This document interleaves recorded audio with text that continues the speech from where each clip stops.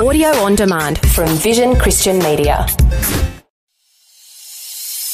Welcome to On the Rock, God's unchanging word for changing times, with Dr. Camille Majdali, Director of Teach All Nations, Melbourne, Australia. Dr. Camille lived and studied in the Middle East, served as a principal of a leading Bible college, and now travels the world teaching God's word. He has an extraordinary knowledge of the Bible and a dynamic ability to make God's truth come alive in a real, practical way.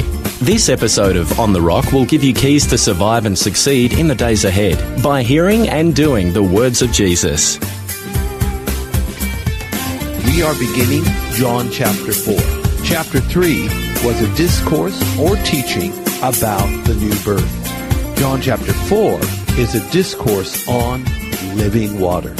Or even, as we're going to learn in chapter 7, rivers of living water. Because if you just drink normal water, and besides you should, especially if it's pure, then it's healthy for you. But you will get thirsty again, and you will need to have a continual flow. But when you drink the living water from heaven, you will never thirst again. Your thirst, in fact, will be the catalyst for you entering into the wonderful, powerful, supernatural things of God, courtesy of the Holy Spirit. So our lesson here is called Jesus Comes to Samaria, and it's based on John chapter 4, verses 1 to 9. And we're going to see that Jesus has a divine appointment with a most unlikely person. First of all, it's with a woman. And the dealings between men and women were very much segregated, especially as adults, because, well, after all, women belonged to a man and vice versa, and you just didn't have a lot of, shall we call it, cross-pollination, at least not in public. It may have been a different story privately with so many, but of course, when it comes to the sinless Son of God, everything will be upright. But first of all, he's talking to a woman. It's just him and her. The second thing is they come from two very different races. She is a Samaritan. And we're going to learn more about the Samaritans. But Jesus, of course, comes from Judea, or at least he's originally from Judea. He's a Galilean, and he's Jewish. 100% kosher Jewish. These two groups of people, male and female, Samaritan and Jews, basically had nothing in common. In other words, this woman at the well was the most unlikely person for Jesus to be dealing with. He was holy and righteous, and she was not living rightly before God, as we're about to discover. Nevertheless, where iniquity abounds, grace abounds even more. This woman was going to be the recipient of some of the most wonderful news anybody could ever receive. She was having a personal encounter and up close with the Son of God, the Messiah, and the one who's coming to rule and reign forever and ever. I'd like to read to you a couple of verses here from John chapter 4, verses 1 to 9. And it tells us here, verse 6, Now Jacob's well was there. Jesus, therefore, being wearied with his journey, sat thus on the well, and it was about the 6th hour. There cometh a woman of Samaria to draw water. Jesus saith unto her, Give me to drink. All right, it seems clear enough and simple. Jesus is by a well. He's just been walking a long way. He had come from Jerusalem. He's now in the region of Shechem, now known as modern Nablus. He's at an ancient well that was in the time of Jacob, who lived, 1900 years before Jesus. So that well has been around a long time. He's tired from his journey. The woman comes in the middle of the day to draw water, and he asks a simple request, give me a drink. Now, why didn't he get his own drink? Possibly because he didn't have the bucket and the rope. He had nothing to draw with. And in fact, she actually makes that comment. She is the one that had the capacity to bring forth the water. So he's asking her, can you give me a drink? And of course, what happens after this is a most amazing discourse. Instead of talking about the water that was to come from Jacob's well, Jesus is going to teach her about water that comes from heaven. Now I'm going to read to you the entire section, John 4, verses 1 to 9. The lesson is called Jesus Comes to Samaria. And again, our reference is John chapter 4, verses 1 to 9. Friends, let's listen carefully, because this is God's word, and it's life to those that find it, and health to all their flesh. When therefore the Lord knew how the Pharisees had heard that Jesus made and baptized more disciples than John, though Jesus himself baptized not, but his disciples, he left Judea and departed again into Galilee. And he must needs go through Samaria. Then cometh he to a city of Samaria, which is called Sychar, near to the parcel of ground that Jacob gave to his son Joseph. Now Jacob's well was there. Jesus, therefore, being wearied with his journey, sat thus on the well, and it was about the 6th hour. There cometh a woman of Samaria to draw water. Jesus saith unto her, Give me to drink. For his disciples were gone away unto the city to buy meat. Then saith the woman of Samaria unto him, How is it that thou, being a Jew, askest drink of me, which am a woman of Samaria? For the Jews have no dealings with the Samaritans. That's very true. But Jesus is crossing the taboo line and bringing redemption to everyone. Let's begin with this rather remarkable story, which is not going to be finished in this lesson. It's an interesting discourse, but we begin. Verse 1 of John chapter 4, the Pharisees. Jesus found out about the Pharisees. They knew that he was making and baptizing even more disciples than John. Now, just as John had a clash or confrontation or disagreement or questions with the religious establishment elite of his day, Jesus knew he'd have the same conflict, the same clash. However, his time of confrontation, and indeed his time of crucifixion, had not yet come. So, because the environment in Judea is very different to that of Galilee, he decided he better go to calmer waters for now. One of the things you're going to see in John's gospel is that there will be 7 miracles. When miracles happen in Galilee, they are universally accepted and people rejoice. It's like a revival. They're all thrilled to be where the action is. However, when a miracle happened in Judea, for example, the lame man healed at the pool of Bethesda in John 5, or the healing of the blind man at the pool of Siloam in John 9, or the raising of Lazarus near to Jerusalem in John 11. Instead of getting a universal approbation from the people, Jesus gets a very mixed response. Some, of course, do believe when the miracle happens in Judea, but it's interesting, others do not believe. Even though Lazarus literally walked out of the tomb when Jesus called him, as well as the lame man, as well as the blind man. So, what do we make of this? The fact is that when people have their hearts hardened, they will not be convinced of the identity of Jesus, the mission of Jesus, the gospel of Jesus, even if somebody rises from the dead right in front of them.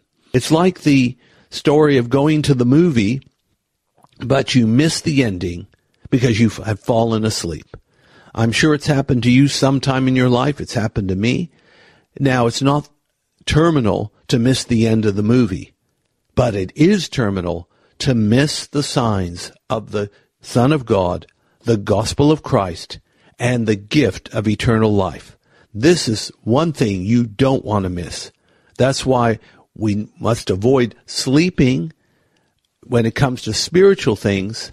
But as Paul says in 1 Thessalonians 5:6, therefore let us not sleep as do others, but let us watch and be sober. Of course, he's not talking against natural sleep, nightly sleep. He's talking about spiritual sleep. And Judea was riddled with spiritual sleep and hardness of heart. The religiosity, the judgmentalness, the outward appearance performance, which is hypocrisy, putting on a front of being righteous when inwardly they were anything but. All of this is noxious in the sight of God. And how do we know? Because it was noxious to Jesus himself. After all, he is the mirror image of the invisible God. Whatever God thinks, acts, or speaks, that's what Jesus thinks, acts, or speaks, and vice versa. So, because Jesus' time had not yet come, he decided to avoid confrontation for now. And after all, remember, this is the man who had gone into Jerusalem and overturned the money changers' tables and basically scattered not just the coins, but scattered the livestock from the temple precincts. So he's already had enough confrontation. He didn't want any more at this time. So he wisely withdrew from Judea and was returning back to Galilee. So let me clarify. In John 4, verse 2, Jesus was not personally involved in baptizing anyone. It was his disciples who did the baptizing on his behalf. Basically, the Apostle Paul tells us the same thing in 1 Corinthians chapter 1. He says, I wasn't sent to baptize. I was sent to preach the gospel, and I thank God I didn't baptize anyone except a few people here or there, because my mission is preaching, not baptizing. He saved that for others. Now, in the book of Acts, we're going to see baptism in a whole new light. But let me back up. Baptism in the time of John implied repentance, cleansing, and identification with the coming Messiah, of whom John was the forerunner.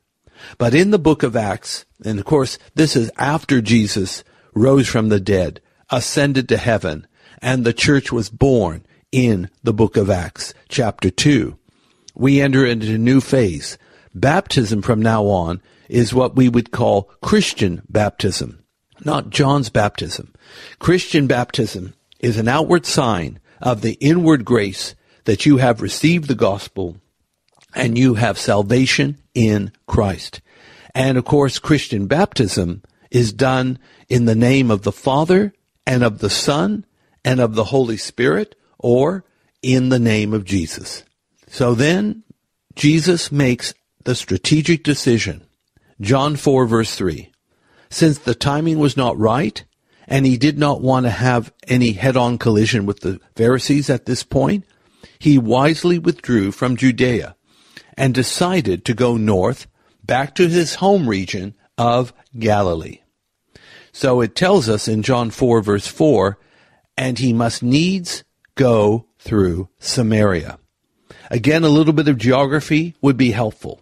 And I encourage you, friends, in your Bibles, or at least in many Bibles, there will be at the back colored maps. Have a look at the maps, and you will see some familiar place names. Get to know them. I'm telling you, it's like learning Greek or Hebrew. It will enhance your understanding of Scripture. So he's going to return back to Galilee. He's in Jerusalem. He has to go north. And there were two ways he could do it. One way was to travel from Jerusalem, go to the Jordan Valley. It was the more lengthy route. And so, in other words, you're in Jerusalem, go eastward to the Jordan Valley, go then north, and then go westward or northwestward to Nazareth. It was more lengthy. But the benefit of this route was that it was totally through friendly, Jewish-inhabited territory. There was another way. It was the more direct way, but it meant going right through the heart of Samaria. And the region of Samaria was not a friendly region because the Jews had no dealings with Samaritans. Please bear in mind, in the Old Testament period, until around the year 722 BC, Samaria was actually Israelite territory. Some of the 12 tribes of Israel lived there, particularly Ephraim and Manasseh. But as we're going to learn, these tribes and others, in fact, 10 tribes, were deported out of Samaria, out of Galilee, out of Transjordan by the Assyrians. I'll talk about that more a little bit later. But the fact is, the Jews had no dealings with Samaritans, and this was a big problem. Jesus, of course, is going to overrule and break that taboo. He not only breaks it with the woman at the well, he will break it when he tells the parable of the Good Samaritan. It wasn't the priest, it wasn't the Levite who showed mercy to the man who fell among the thieves and was nearly dead. It was a Samaritan that was the good neighbor, the man that showed mercy, the one that did God-honoring things. And of course, Jesus deliberately used a Samaritan as the good one. And so we come to John 4, verse 5, Sychar. Jesus and the disciples came to this place, Sychar. It's a parcel of ground Jacob gave to his son Joseph. It was near the biblical city of Shechem, which is known today as Nablus. And in verse 6, we have some very important information. Jesus sat at the well of Jacob because, well, it provided what he needed at the moment. After all, he is the Son of God, but he's also the Son of Man. He's tired, he's weary, it's a long journey, it's about 12 noon, it's probably hot, and he's thirsty. So in verse 7, a Samaritan woman comes to draw water from the well. Without hesitation, Jesus asks her to give him a drink. The fact that she came in to the heat of the day may indicate that she wanted to visit the well at that time in the hopes that no one would be there. After all, what we're going to learn is this woman had some embarrassing baggage, so she really preferred to be left alone. But to her surprise, there was Jesus at the well, and apparently no one else was with him. For in verse 8, we see that the disciples had all gone into the town to buy food, so Jesus was left alone. The woman is bemused. She's startled.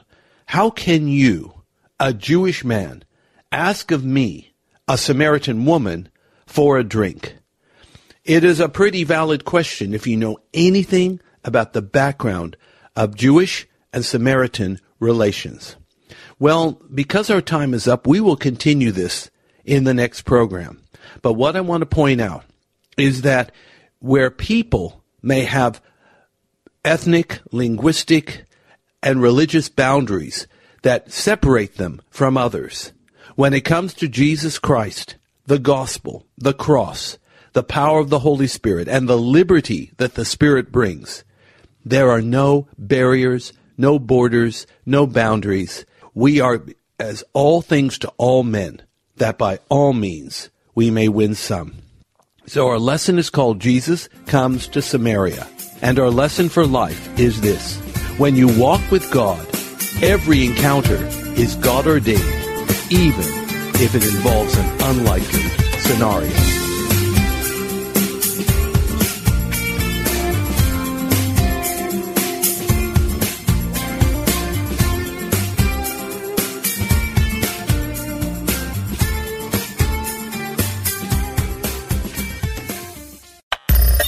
Thanks for taking time to listen to this audio on demand from Vision Christian Media. To find out more about us, go to vision.org.au.